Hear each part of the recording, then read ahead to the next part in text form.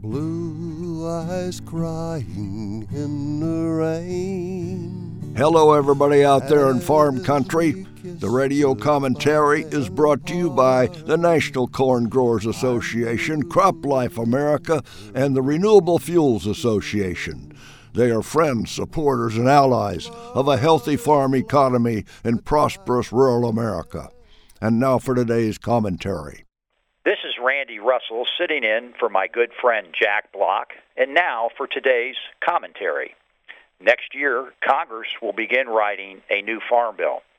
I have had the honor and privilege to be involved with every farm bill going back to 1981, when Jack first began as Secretary of Agriculture.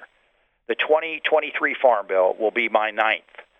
I have learned from these experiences that there are three factors that drive the outcome of farm bills: the state of the farm economy, politics, and the budget.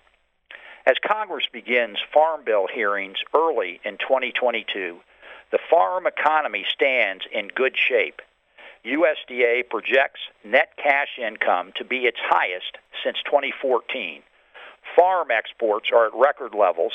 We have strong cash prices, and farm balance sheets are in relatively good shape. As far as politics, the 2022 midterm elections could bring significant changes. Based on redistricting, historical trends, and Joe Biden's low approval ratings, Republicans are very likely to gain control of the House and possibly the Senate. If this happens, G.T. Thompson of Pennsylvania, a strong advocate for production agriculture, will then become chairman of the House Agriculture Committee. In the Senate, either Debbie Stabenow of Michigan, a highly skilled and effective legislator with strong ties to agriculture, or John Bozeman of Arkansas, a true friend and advocate for production agriculture, will be chairman. Regardless, bipartisanship is required in the Senate to ensure the Farm Bill has at least 60 votes and can overcome any filibuster. And finally, the budget, which plays a crucial role in Farm Bill debates.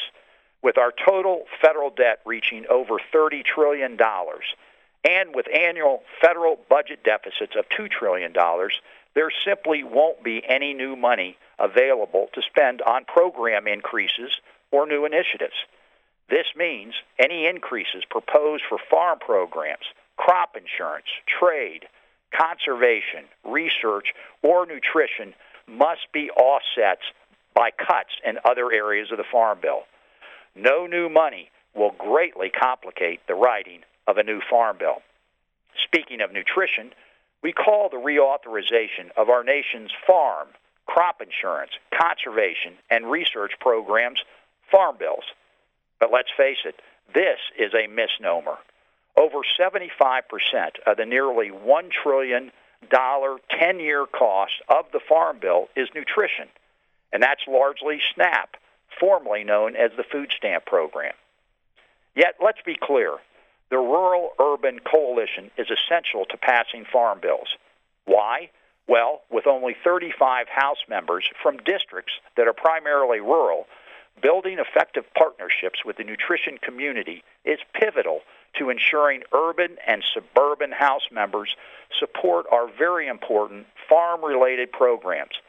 Make no mistake, this coalition, the Rural-Urban Partnership, is what passes farm bills. This is Randy Russell reporting from Washington.